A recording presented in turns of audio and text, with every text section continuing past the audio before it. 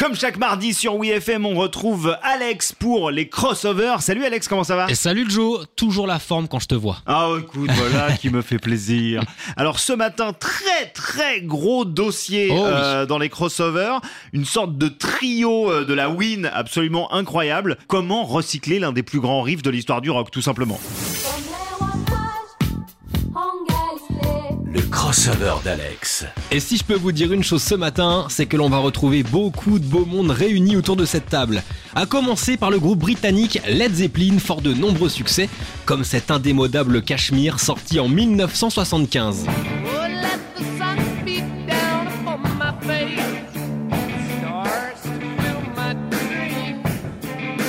Un morceau issu de leur 6e album studio, Physical Graffiti. Pour vous remettre un petit peu dans le contexte de la création de cette track, il faut savoir qu'en fait, lors de cet enregistrement, le bassiste John Paul Jones était en retard et c'est en l'attendant que Jimmy Page, le guitariste du groupe, commence à travailler ce riff de guitare. Connu de tous aujourd'hui, à tel point qu'on le retrouvera de nouveau 23 ans plus tard en 1998, puisqu'il donnera l'air de Come With Me du rappeur Puff Daddy.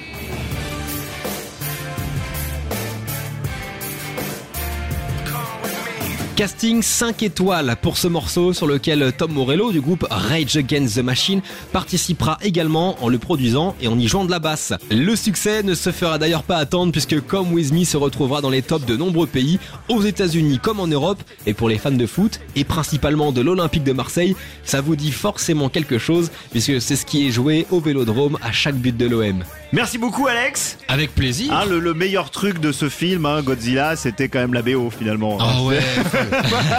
Autant le film, si vous le voyez pas, c'est pas grave. Autant la BO avec Jamiroquai, les Foo Fighters, Rage Against the Machine, Silverchair, bon, c'était quand même plutôt pas mal. Merci beaucoup Alex. C'était un plaisir. Et puis à la semaine prochaine. À la semaine prochaine, ciao.